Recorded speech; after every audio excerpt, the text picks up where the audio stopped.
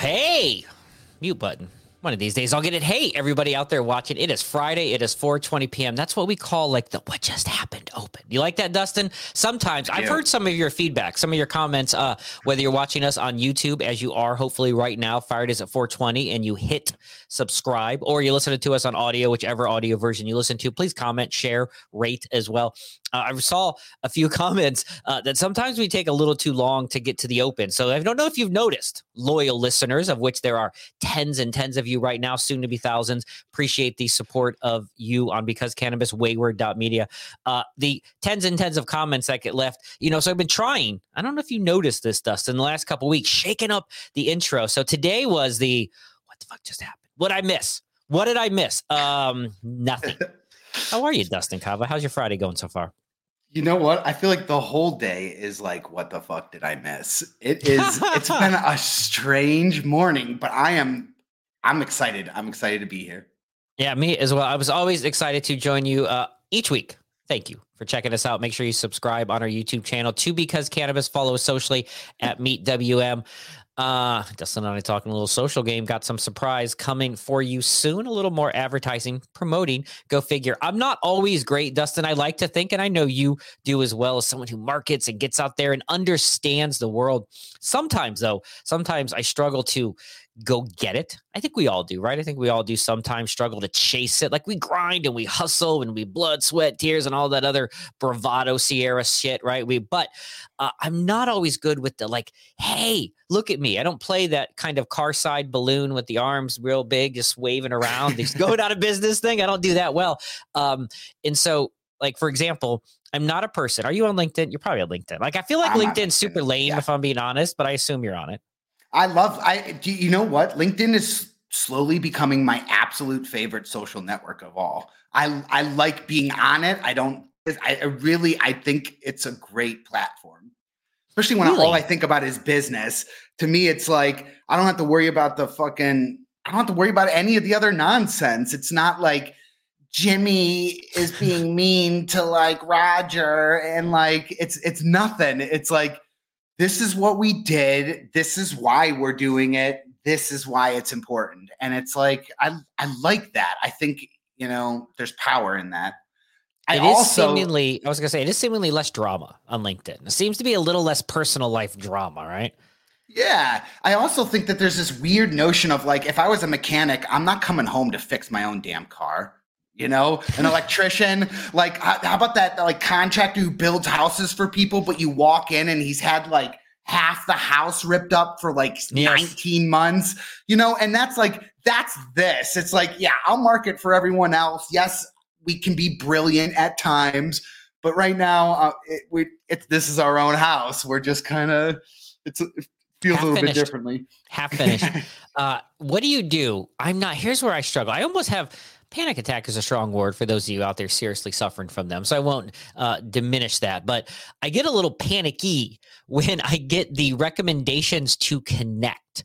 When I get those, like when I see the incoming connections, I typically read through the little subject. It's kind of a darker gray. If you've been on LinkedIn, you know what I'm talking about. You can see that, you can visualize like right now, close your eyes, unless you're driving, like don't close your eyes. Or if you do, rapidly open and close them. Pay attention to where you're going. Don't drive like you're in a movie. If you're sitting at home, if you're working out, don't close your eyes either, but close your eyes. You can picture the LinkedIn bar right there. You can see the little blue icons above the different notification things, and you click on connections and you see these names and they're in gray. And if it's one of those things that looks like it's very generic, like advertising consultant, means they somehow keyword triggered marketing in your bio and they're like spam connecting. And some are. In my case, if I see the cannabis industry and or someone I know, I accept it, and the rest I delete.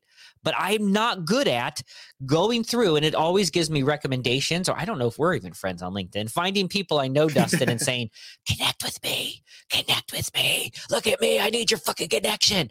Are you a connect with me guy? Like, or do you chase the connect? Do you chase the drug, bro? Do you chase the connection? No, not at all.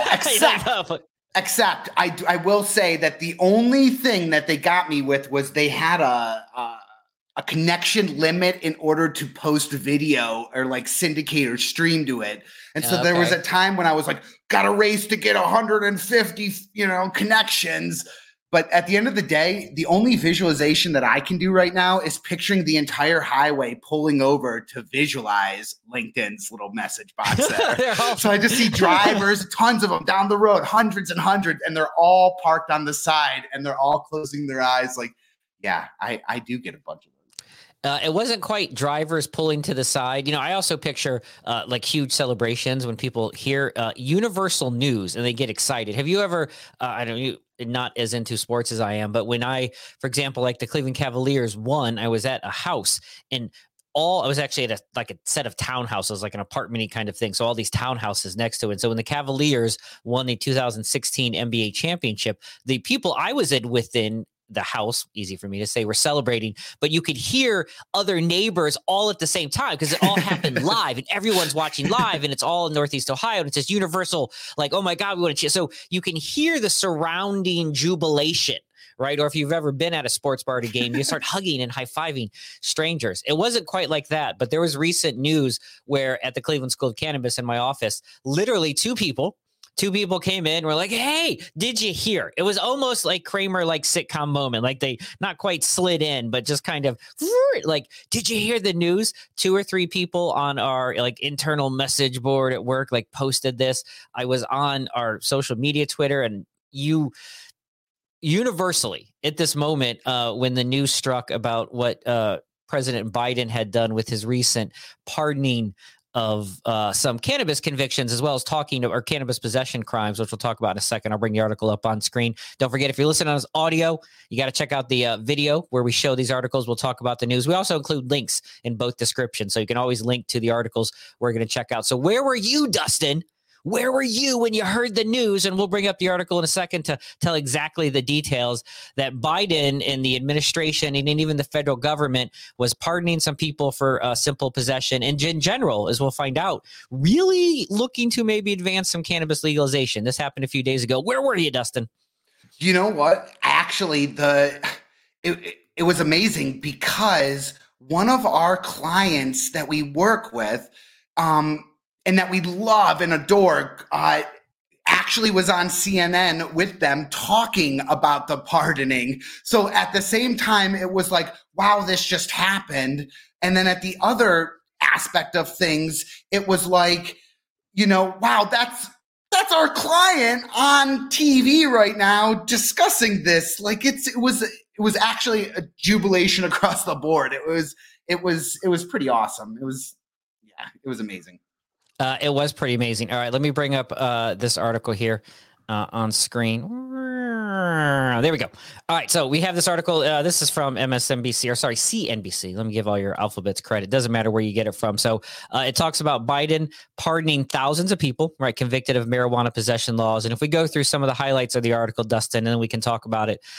So just last week, we'll give it some dateline here. October 6th, 2022, President Joe Biden pardoned thousands of individuals convicted of possessing marijuana, saying the current system that we have today makes no sense. By the way, we'll talk about this. Put this in your little pipe and smoke it. Pot stocks, right? Cannabis stocks, especially in Canada, even through the roof, really taking off. So the pardon applies to federal offenders convicted of simple marijuana possession in Wells District of Columbia.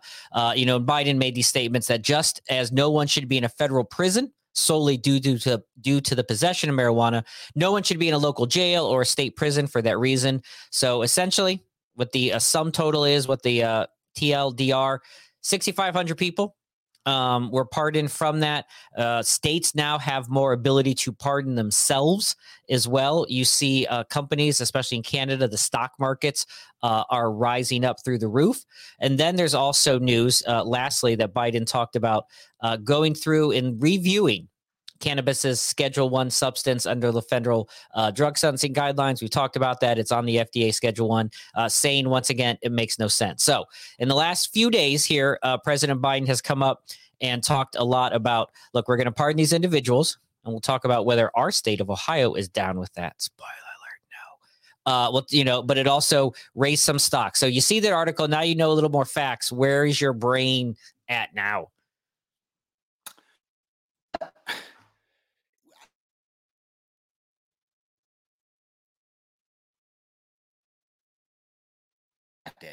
By this pardoning.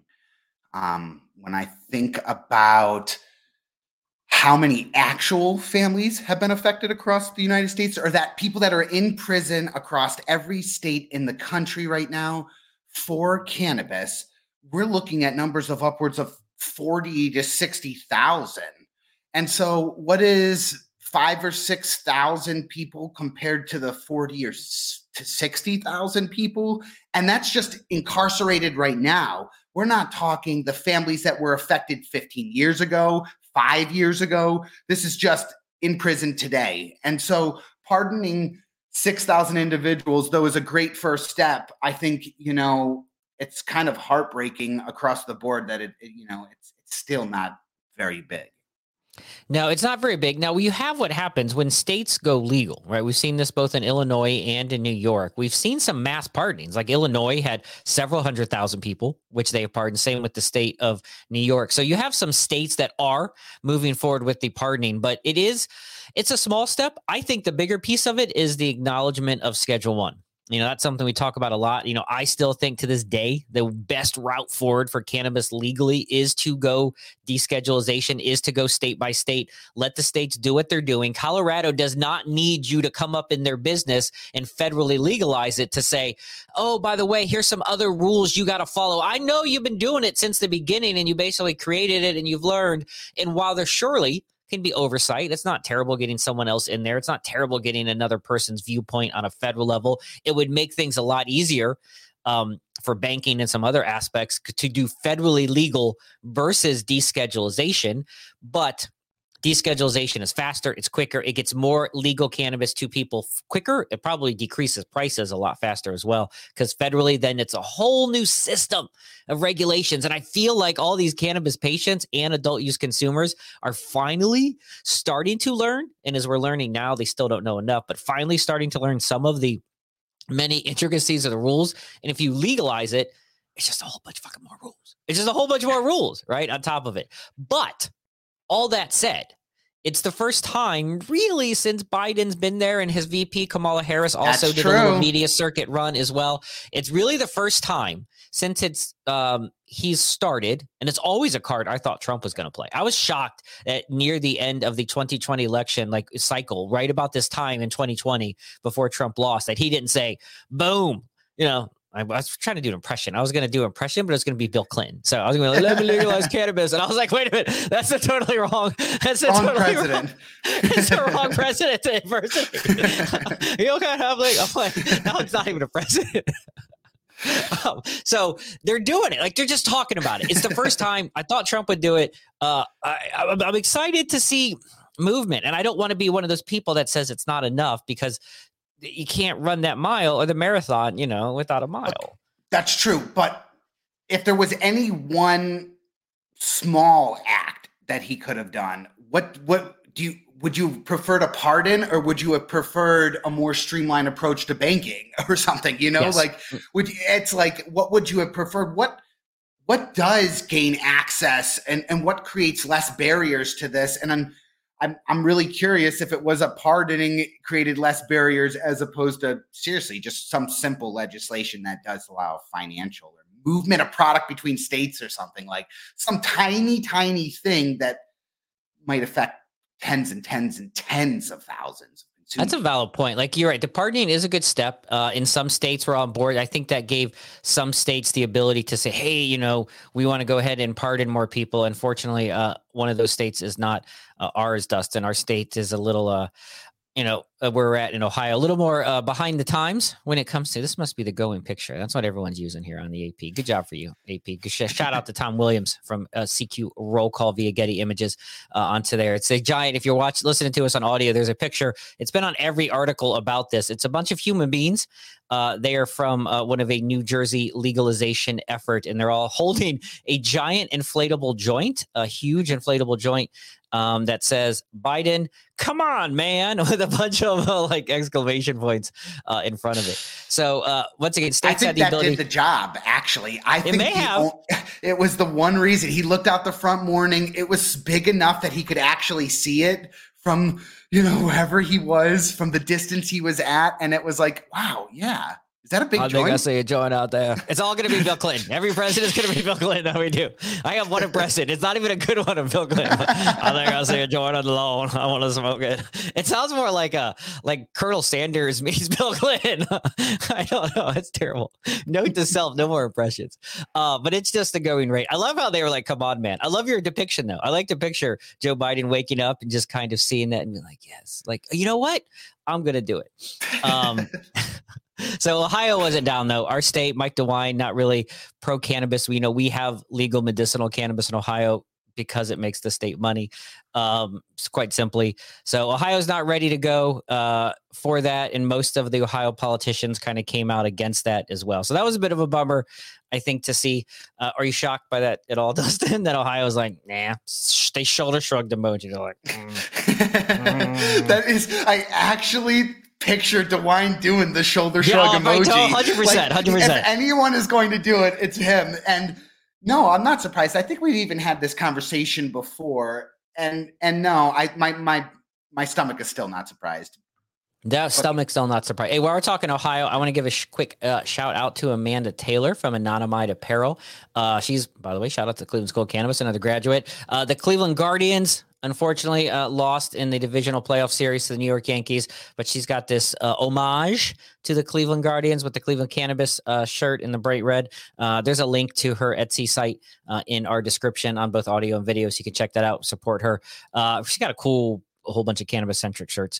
Yeah, so Ohio's not down with the legalization, but it's good. I mean, it's good, right? They're making progress. We're getting it out there. I feel like that's one of many things that are showing the continual kind of progression or acceptance of cannabis, right? It's little things. And it's not always, we say the title here is Because Cannabis on Wayward Media, wayward.media. But it's not always the plant, right? You smoke. It's always the plant. It's because of the plant, but it's not always smoke them if you got them. Sometimes it's farm them and use the stalks and mix them with oh my God. The bit was all worked up in my head, Dustin. I had it going, started stalking too fast. You know how they say when a wide receiver starts to turn and run before they caught the ball? I was starting to land the joke before the actual bit got out of the mouth. So sometimes you just take that and combine it with limestone and you get hempcrete. Hempcrete is all the rage right now, Dustin. And so big news came out not that long ago, about a week or two ago. Another line to me, or another bullet point on the federal government is becoming more and more okay with the plant cannabis is the hempcrete approval. The hempcrete approval via the Internal Residential Code, the National Internal Residential Code, with a bunch of work from hemp people, made hempcrete a viable residential building code. And we'll talk about hempcrete in a second. In 49 of the 50 states. First of all, Dustin, do you know which state was like, fuck you, hempcrete? Well, I'm not down with you. Who do you think? There's 50 of them. I don't know if you know which of them. I know it's in the article. That's why I kind of shrunk it for a second. Which of the 50 states was like, I'm not down with hempcrete? Oh my gosh. I feel so on the spot, but I there's so many states that I picture being little assholes that I'm like, gosh. Let me rule out Idaho, Nebraska, and Kansas are the 3 states without any legal cannabis, and it's not one of them. They're all good with hempcrete being used as well. So it was a surprising northern state. Just phoned a friend to give you a hint. I am Massachusetts, Maine. It is neither of those M states. It would be Wayward, Wisconsin, people. Wayward, Wisconsin for the win. Who hurt you, Wisconsin? Who hurt you? Who hurt you? Why can't we have hempcrete in Wisconsin? I'm sure there's a reason. It's probably some sort of regulation thing. Maybe they're like, don't use my cheese stalks. Maybe they get a lot of cheese curd walls, and the cheese curd industry is vitally trying to fight back against that. So hempcrete, which I don't know. I'm really excited about this actually, because there was a point in my life when I was looking into the financial viability of this, and this was a major barrier. And I don't know. I think this is actually pretty wonderful. I think it's pretty awesome. This article we're pulling up is from ganjapreneur.com. So hempcrete is a popular alternative to concrete made from a mixture of hemp stalk herds. That's the key buzzword, the herd, mixed with hemp stalk herds and lime, creates a fire-resistant fibrous insulation wall that also acts as a moisture regulator and Because it is made from hemp, which is an organic material, hempcrete is considered a carbon sequestering construction material, further improves sustainability. I read an article. I read a bunch of words there, Dustin. I'm not sure I know what they all mean. So let's put you on the spot again. Carbon sequestering, go. Capturing carbon somehow. I would say that's pretty accurate. I'm sure there's an answer to the somehow, but you got halfway there. You're living on a prayer, Dustin. The truth is it's either recapturing carbon or never letting it out in the first place is really what I think of it. So it's like with hempcrete, it's not breaking down in such a way that it's releasing it, but you also are not capturing anything. Like you grew the damn thing and thus you like created it in the first place. But the biggest thing with this to me is oh my gosh, I just lost my thought. You go. Say something else. I had a really big point of this. Let me refresh your memory then. So carbon sequestering, like at least I kind of know because I'm a very fast Googler.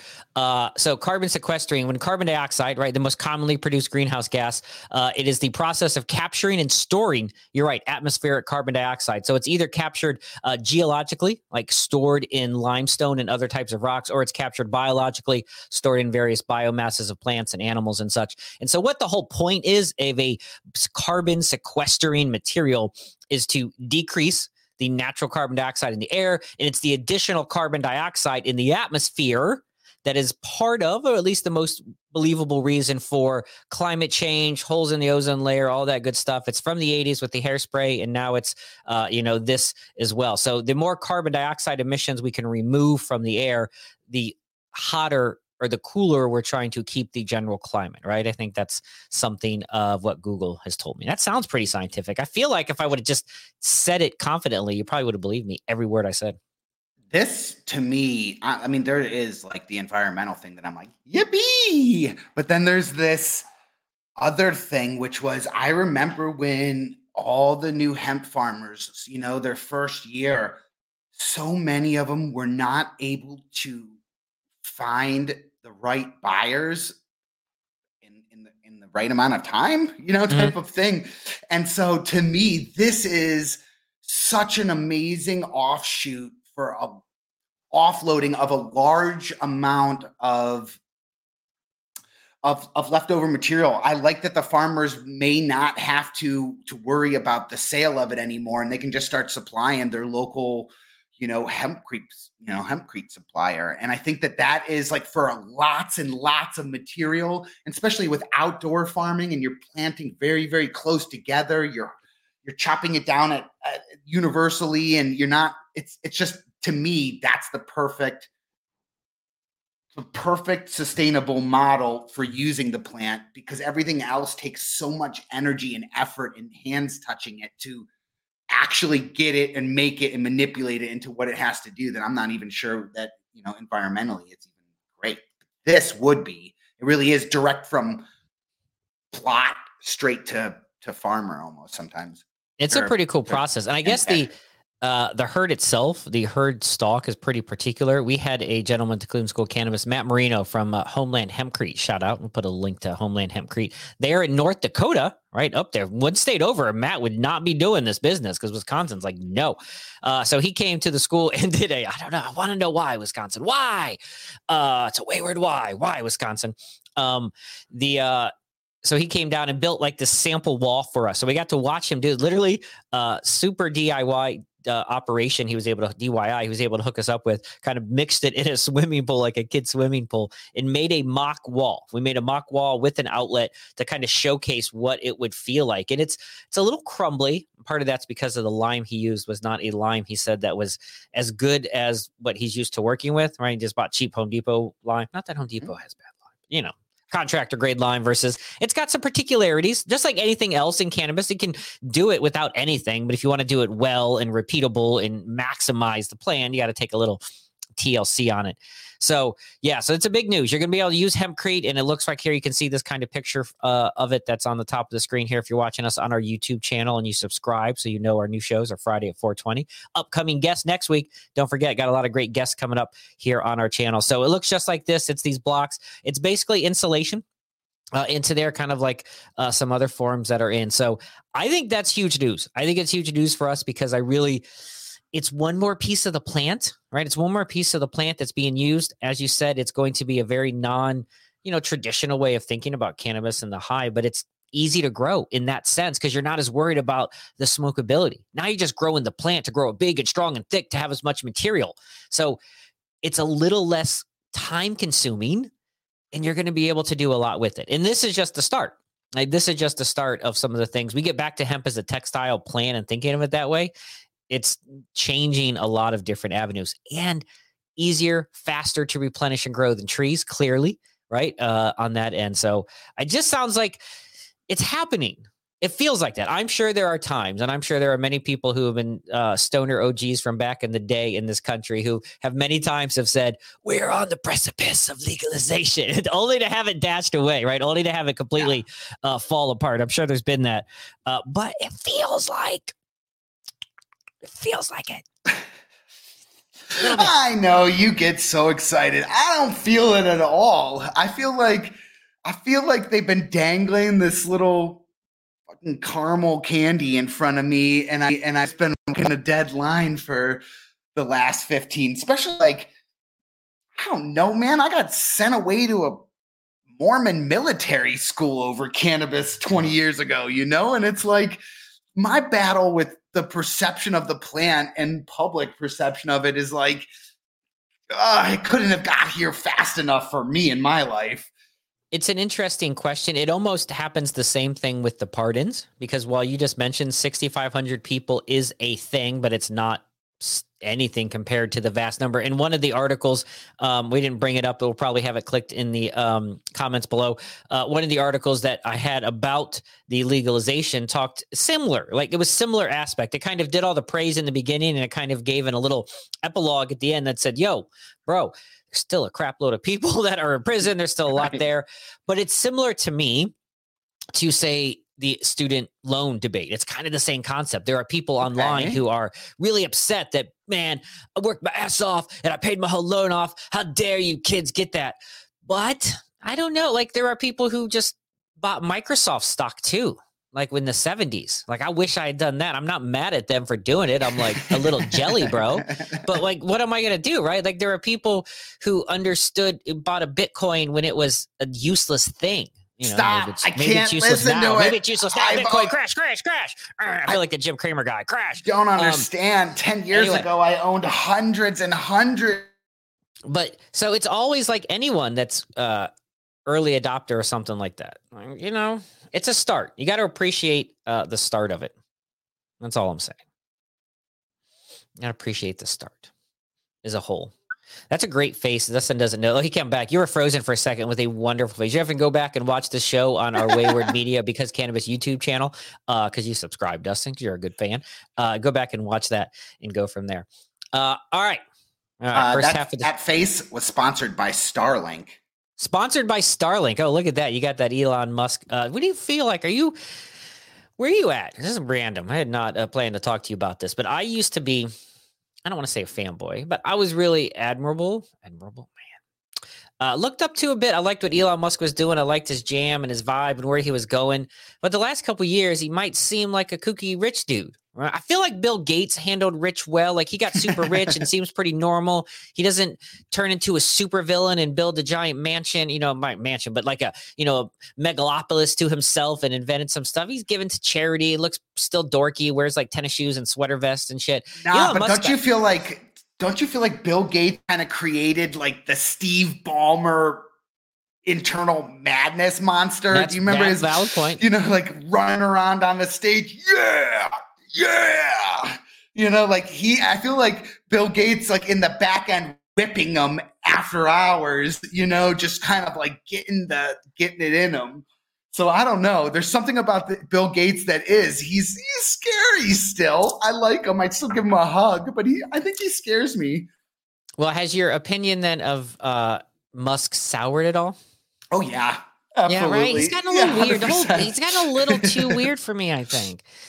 When you start naming your kids letters I can't type on my keyboard conveniently, I'm like, I got a little bit of thing there. And then secondary effect is like, yeah, man, I got some things with crypto in him. I got problems with. I got problems with just the way he stares at things. Here's what I know. I think if you strip away all of Musk millions, he's basically just like a crazy Florida guy. He's just like a crazy Florida guy out there who is living down there, living in the swamp, doing his thing. He might be, though, if he was a crazy Florida guy, Dustin, if he was all like that, he might be super pumped, especially if he was one of 700,000 people that have their medicinal license in the state of Florida. Did you know that? Did you know that before I talk about that Florida article, let me do this instead. Did you know that 700,000 people have their Florida medicinal recommendation? No, that's actually unbelievable. What Florida's population at? 20 million? It's about 23 million. So Florida is not one of the highest percentage rates. By the way, take a look at that headline. I want to talk to you about that in a second. Here's a positive headline to us, but look at where this story goes. Yeah, dark ending. The headline, if you're not watching on video, says Florida surpasses 700K marijuana patients as some make pill mill comparisons. Now, Florida, a state with heavy opioid issues. Anyway, so what this article is saying here, Dustin, so Florida, which has about 23 million people that live in the state, has a 2.3% give or take penetration rate with about 700,000 some medicinal patients.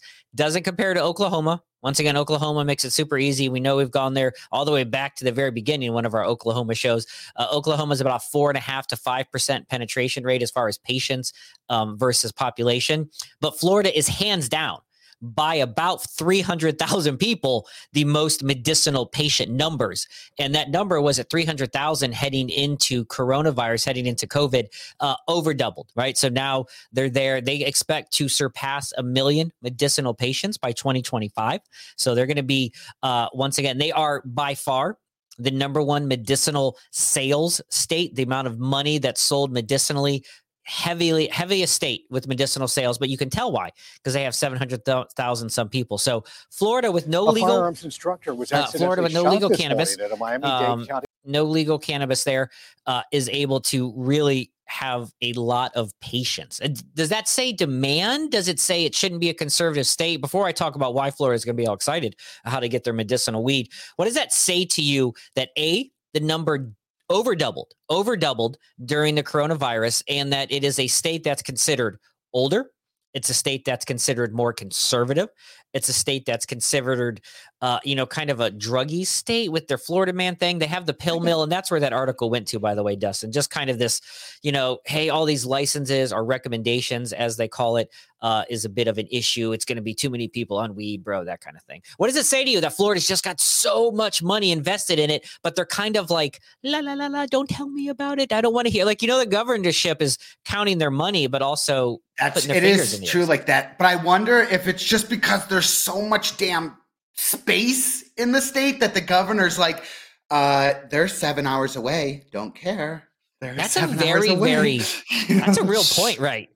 From northern Florida to southern Florida is probably like a 10-hour car ride. I mean, that's a long way down there. It's going to take this constituents of his state quite a long time to get to his front door to pick it. The problem, So in certain regards, I'm like, yeah, it makes perfect sense. It's funny. They're not allowed to smoke still, right? I think they're that got repealed 2 years ago. 2 years ago, they introduced. I thought it was allowed to flower, but I didn't think that there was a law that said anything about how you're allowed to do it. It used to be it used to be for the first 10 years of the program, it was like Ohio, where it was non-smokable. In 2020, prior to coronavirus, or right at this whole time, Florida rescinded, amended, I don't know the legal terminology, changed the law via ballot initiative some way or somehow to where smokable cannabis is allowed. So you're allowed to sell. All that really does is now open up pre-rolls, papers, bowls, and things like that. Other ways to consume where fire directly touches the plant itself. And really all it changes, because the patients are smoking it anyway and whatever they want. It really just changes that model, and it changes your former business head shops, because now you don't got to be in a medicinal only state so much. Like if you here's a vaporizer you can put oil in. I can sell you this as a medicinal patient, but this is for tobacco only, sir. And literally eyes roll like a slot machine in your head, right? Yeah, exactly. And even so, not just with one person in the room, but if you had two separate customers in the room, you weren't allowed to say the one thing to the other customer while the other, like you couldn't have the same conversation with both of them in the room. So silly. So it's like, it just, that nuance is ridiculous. But I really thought that for as much of the senior population that is invested in, down in Florida, I thought they had a massive young generation that's been vibrant for the last 7 or 8 years, pushing really, really different social norms within the state. And then I thought, when I think about it, I'm like, tourism there. Think about Illinois. If Florida opened up cannabis for tourism, it's going to be night and day difference to what, so many Stone College students. That's what happened first. Yeah, and I wonder what percentage. Illinois was 30%. Yes, was the tourist. So would Florida be more, or 30% of much larger pie? It's more. Florida is by far a much heavier destination, right? You have so many. Illinois suffers a little bit because there are other states like Michigan and some even Montana and stuff that are around Illinois that have some form of medical cannabis. There are some states in the South, Alabama, that doesn't even Georgia doesn't even have medicinal cannabis yet. So it would be a huge state if it opened adult use, because even a state like Ohio, which has not the best medicinal program, you can get medicinal weed, but a lot of people go to Michigan across the border where it's adult use. So Florida has its bordering states. They're also very against medicinal. So it would be a monstrous amount of business to Florida's income, a gross amount of business. I don't know as much about the, generational shift. I'm not shocked. I seem to think, I always see the headlines and DeSantis and very conservative ideology, and it is a lot of old people money. It always will be that. It's warm and humid and the bones don't crack as much. But there could be this shift, right? This shift in medicinal cannabis. I'll tell you what would be a thing, right? Imagine, have you ever pictured back in the day going to, a gas station or whatever? And so I'm a cigarette smoker. It's the place to go. You buy your cigarettes. You get the things you need. They're always more expensive. I know a lot about gas stations, ironically. I used to work as a corporate office person in a chain, so I'm interested to delve into this. I worked in a gas station for a year. I worked in the operational end for about 6 years. I'm very familiar with how these things work. So you go there for these quick things. And what I was going to say is gas stations, convenience stores, don't forget it's always convenience, not cheap. That is the biggest difference. But you go in there to grab these quick things. Have you ever pictured the day in your head? And you can buy all sorts of fun things, from cigarettes to booze to lottery tickets, all your vices. You can take care of all your vices at the cannabis or at the gas station, including now CBD. I don't think I see too much Delta 8, Delta 9 yet. I don't see too much Delta 8 in the gas stations yet. Mostly head shops. Here's what's the gas station in our area that has the separate little boutique room that's attached to where the counter is, that has liquor and the flower and CBD flower and Delta. I thought they probably do have Delta 8 there. Yeah, I know which one you're talking about. That's getting more and more. Well, I think that's what I'm saying. So more and more gas stations, which have been the spot where they're all over the place. You can easily get your convenient, not always cheap items at the gas station. I always wondered or pictured the day, man, it would be so awesome to buy my weed here, right? Although gas station weed sounds like low budget as well. Are you excited about the idea of being able to purchase at a gas station with, say, zero regulations, as fast and simple as you buy cigarettes? And cigarettes, there's a monster amount of types and brands, and same with, tobacco, smokeless tobacco and smokable tobacco. I mean, there's huge sections of tobacco, and there's tons of types of smokeless tobacco between the puffs and the stuffs and all the other uffs. So can you picture? Here's what I know. All right. So I want to talk for a second about Circle K. Totally off subject, but on subject. I'm at the gas station the other day and I'm buying something from the gas station. I totally canceled the article share because I got to tell the story. I'm in the gas station. I'm buying it. And this happens all the time. This dude that's up there at the line wants a very specific, and the customer is so very specific on what they want. It wants a very specific brand and type of smokeless tobacco, and there's fine cut and long cut and all these different ways that you can slice and dice tobacco like a fucking culinary option, right? So there's all this tobacco options. In this poor kid gas stations struggle to have, staff these days. This poor kid can't find the right cut. And the dude's got this he's like, it's the red one, the long cut. And he brings it up and it's like a maroon. He's like, no, it's red. I'm like, first of all, that's pretty close to red. And this is fine cut. So whoever company you are, don't make fine cut maroon and long cut bright red like my shirt. Like that's ridiculous on your marketing branding end. So I don't know if I want to buy my weed from a gas station because there's a lot of options and choices. And those poor people there can't get the easy to get products. How are you going to get the cannabis? Like, how are you going to do that? I picture it just being called brown frown. I like that. I think, you know what? It's funny because what do you think the most profitable item for a gas station is? And what do you think they make nothing on? I can tell you this for a fact, actually. I know this exact information to a T. Ooh, I can't wait. The 3 biggest sellers in a gas station. Let me guess. All right, there's 3 categories. Let's do this. Before we talk, by the way, go ahead.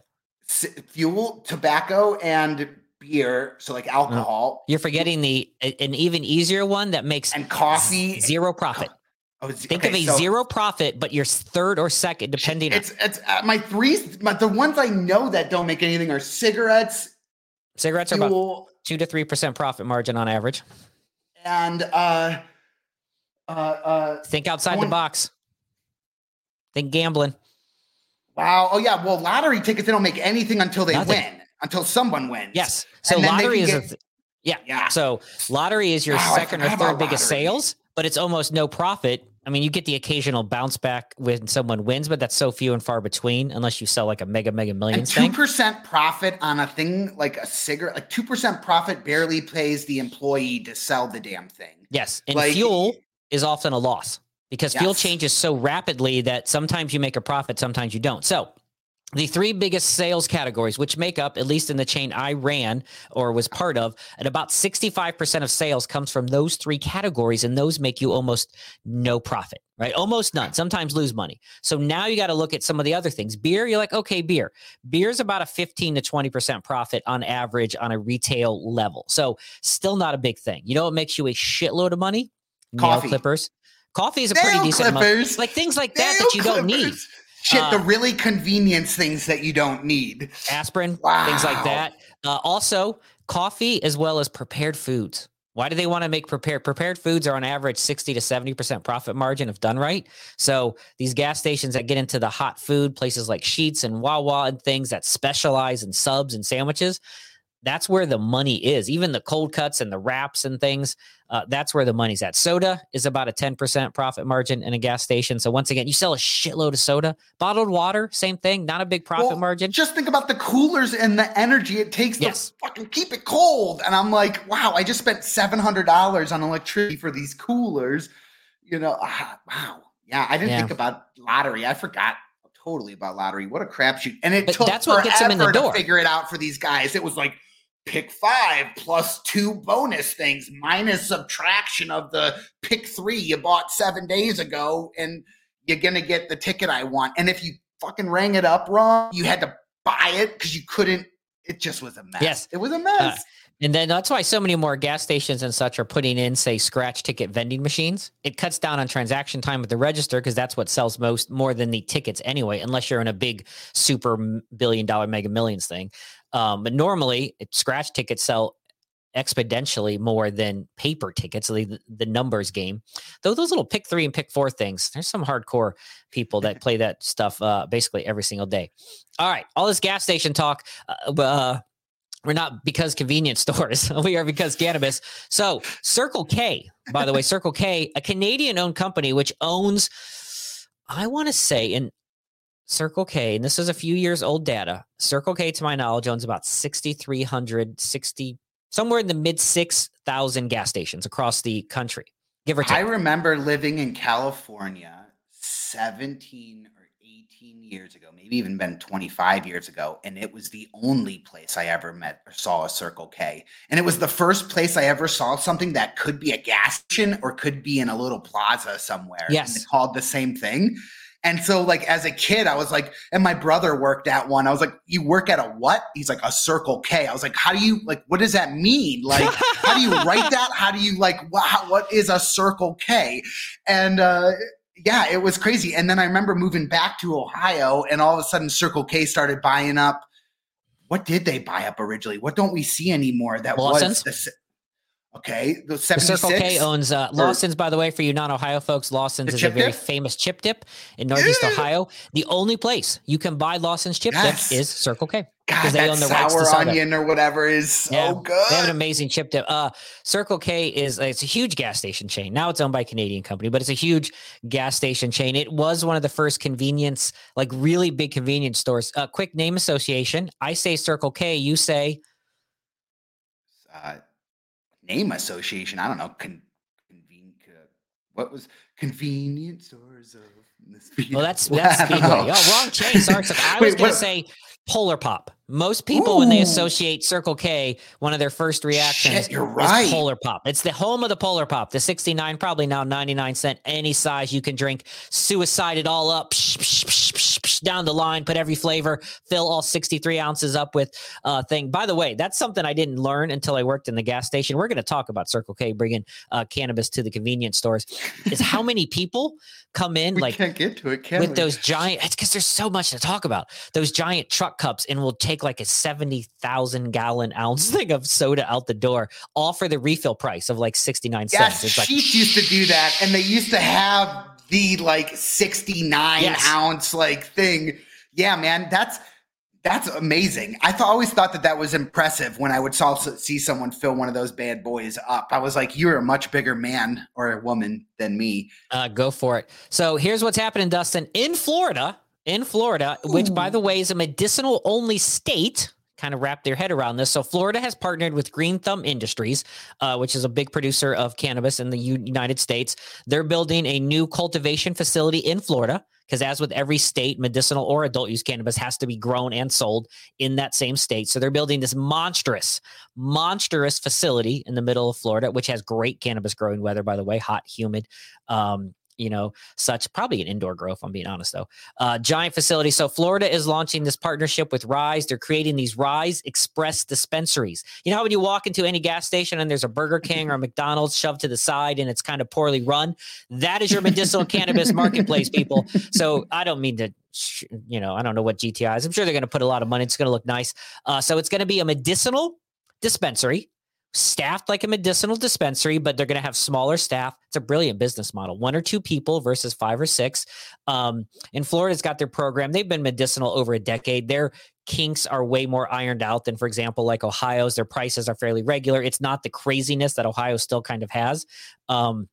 Even with that. So they're going to build these things called Rise Express dispensaries. They're going to start with 10 locations, and then they're going to expand to up to, Florida has about 600 Circle K's in that area. So they're going to be putting a medicinal dispensary in Circle K's in the state of Florida. And if this goes well there, right, if they go well, they expand, maybe it gets up to all 600, then I think you're going to see GTI continue to push the boundaries, right? Stretch it out. This is brilliant because well, and it's not just about traffic. It's not just about the convenience factor. When I think about large MSOs, like I said, we talked about them being originally real estate companies.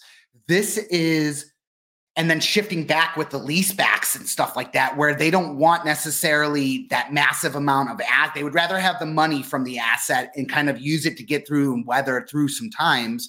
With this, it's like those buildings, they get to share that cost of the manufacturing when they, or even just every one of those gas stations has to change by franchise agreement, if not an update and such. And so to share in the expense with another massive corporation in your build out is like awesome. I guess, do you need security guards there? So is it like for every 2 staff that are working there, you're still paying an additional 30% for a guy to stand at the door and make sure these people are safe? Or I bet you it's not. I bet you it's even less than that. I bet you it's less than that. In looking through this article, so Circle K, Couche-Tard. That's allowed to say that, by the way, Couche-Tard, because that is the name of their parent company. I probably pronounced it wrong.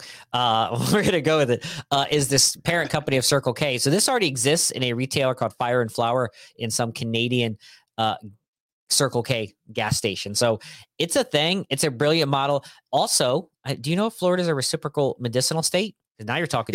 Yes, because I was actually just looking into traveling. Yep. The biggest thing to go to for a medicinal patient, like if you're traveling, you got to go to the state. If it's not adult use, you got to say, okay, you got to Google it. What's the process? You got to find locations. They're usually hard. Imagine if it's 600, you cross the state border and every 10 miles is a dispensary with a easy in and out, get your product option, maybe drive through because you got it all pre-programmed on the app shit and you just pull up to the implications of it expanding nationwide, which regulates it, makes it, more destigmatized and normalizes Your it. children are going to see it. Unlike in Ohio, where they're in like industrial parkways or set in like very particular plazas. Usually it's like this is a gas station. Every age group is going in and out of there. So it's like, I think it's amazing how close to the road they're doing it, how close to the public it's happening, how close.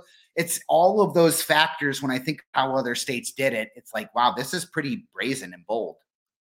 I had one other point I wanted to bring up earlier, just thinking about the pill mill thing. Florida still, I think, on edge a little bit because of any sort of drug being handed out medicinally. Obviously, a lot of abuse of that. Interesting fact, and we're all full of fun facts. Only 16% of people in doctors who have completed the certificate to recommend course, cannabis, having medicinal cannabis as a recommendation, only 16% of Florida doctors have actually written a recommendation for cannabis. Prior to this, the number heading into this expansion over COVID, this 300 to 700, when it was sitting at 300 in 2019, it was at 8%.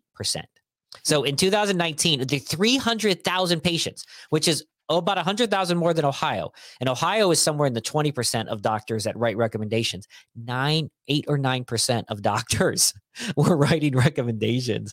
And the number doubled but that's not a lot. That's a weird thing too, I think, that only so many doctors, 8 or 9%, and now 16% is with the 700,000. And 8 or 9% over a much larger area. So how far does someone have to travel in order to like get that type of treatment? I would imagine it's all online now. It's got to be online now these days. I mean, all this stuff is online, and you know that as well as I do. There are some, and I would imagine a lot of those are the easy to get your card doctors. But that's not true, because it's only, my understanding was that the telemed laws that were in place that actually prevented most companies from doing telemed were removed during COVID. Not removed. There was a moratorium or something. I don't know what the fucking word would be, but there was like a cease on the law that prevented these companies from doing it. And then now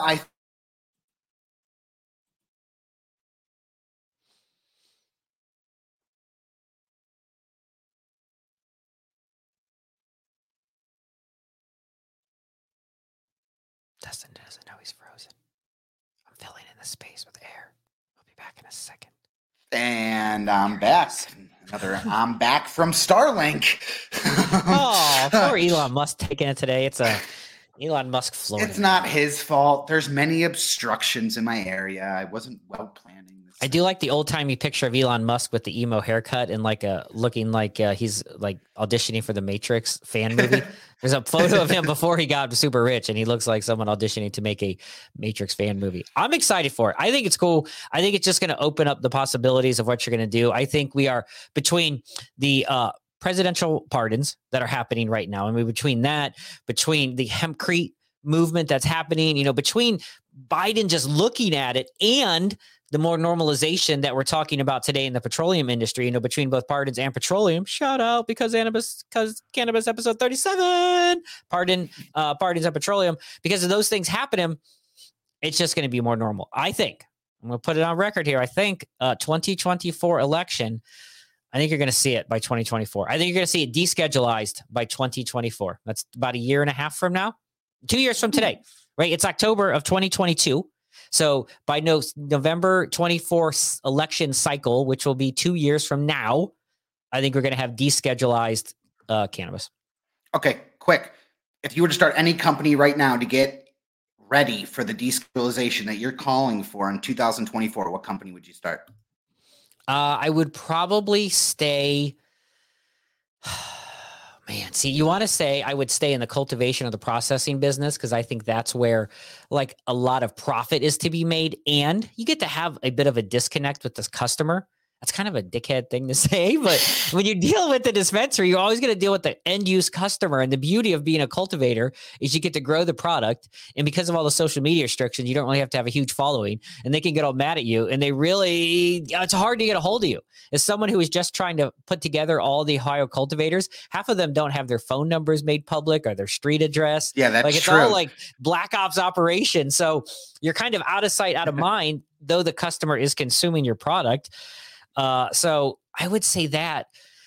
I don't know. I think there's something to be said also in just kind of the consultation. I think you just want to, the key job in cannabis is just to tell people how to do it and then whisk away in the night, go tell someone else how to do it and then whisk away in the night. Yeah, that's the sweetest gig ever, consulting IMO. And if it doesn't work, it's because they didn't implement it correctly. Yes, right. Yeah, it's on them. I told you the steps. Like it's like a guy who writes a tell-all book or a know-how book or one of those late-night infomercials who's like, "This is what I did. You paid me all your money. I told you how to do it. Didn't work out for you.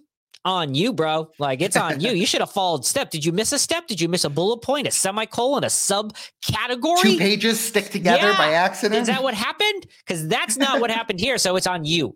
What would you do? Like, I mean, you've thought about this a lot. I don't want to be in the retail end use sales at the end of the day. I'd rather be B2B, I think, or God, I like that B2B allows more swearing. That's true. It allows a little less restriction. Although the cannabis industry is pretty laid back, I've noticed as far as wearable. Like I've actually scaled down less slacks, less sensible slacks, more casual dress jeans in my current packaging. Packaging will be dope. I think I like the idea that the regulations change often enough that they're going to have to keep buying packages off of me all the time. And I like that I don't need any license for it. I like that there's very little startup cost because they're kind of paying for it as they need it anyways. I like that.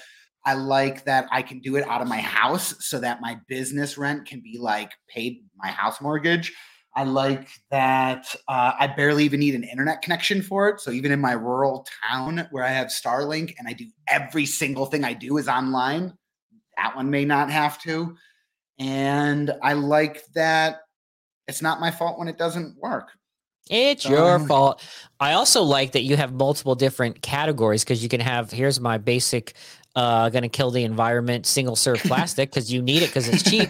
Here's also my super high end, expensive glass, good for the planet, cardboard, carbon filter. And I'm going to shame you. Like if you don't buy the high end one, I'm telling all your customers that you had the opportunity for the sustainable packaging from me, but you chose not to.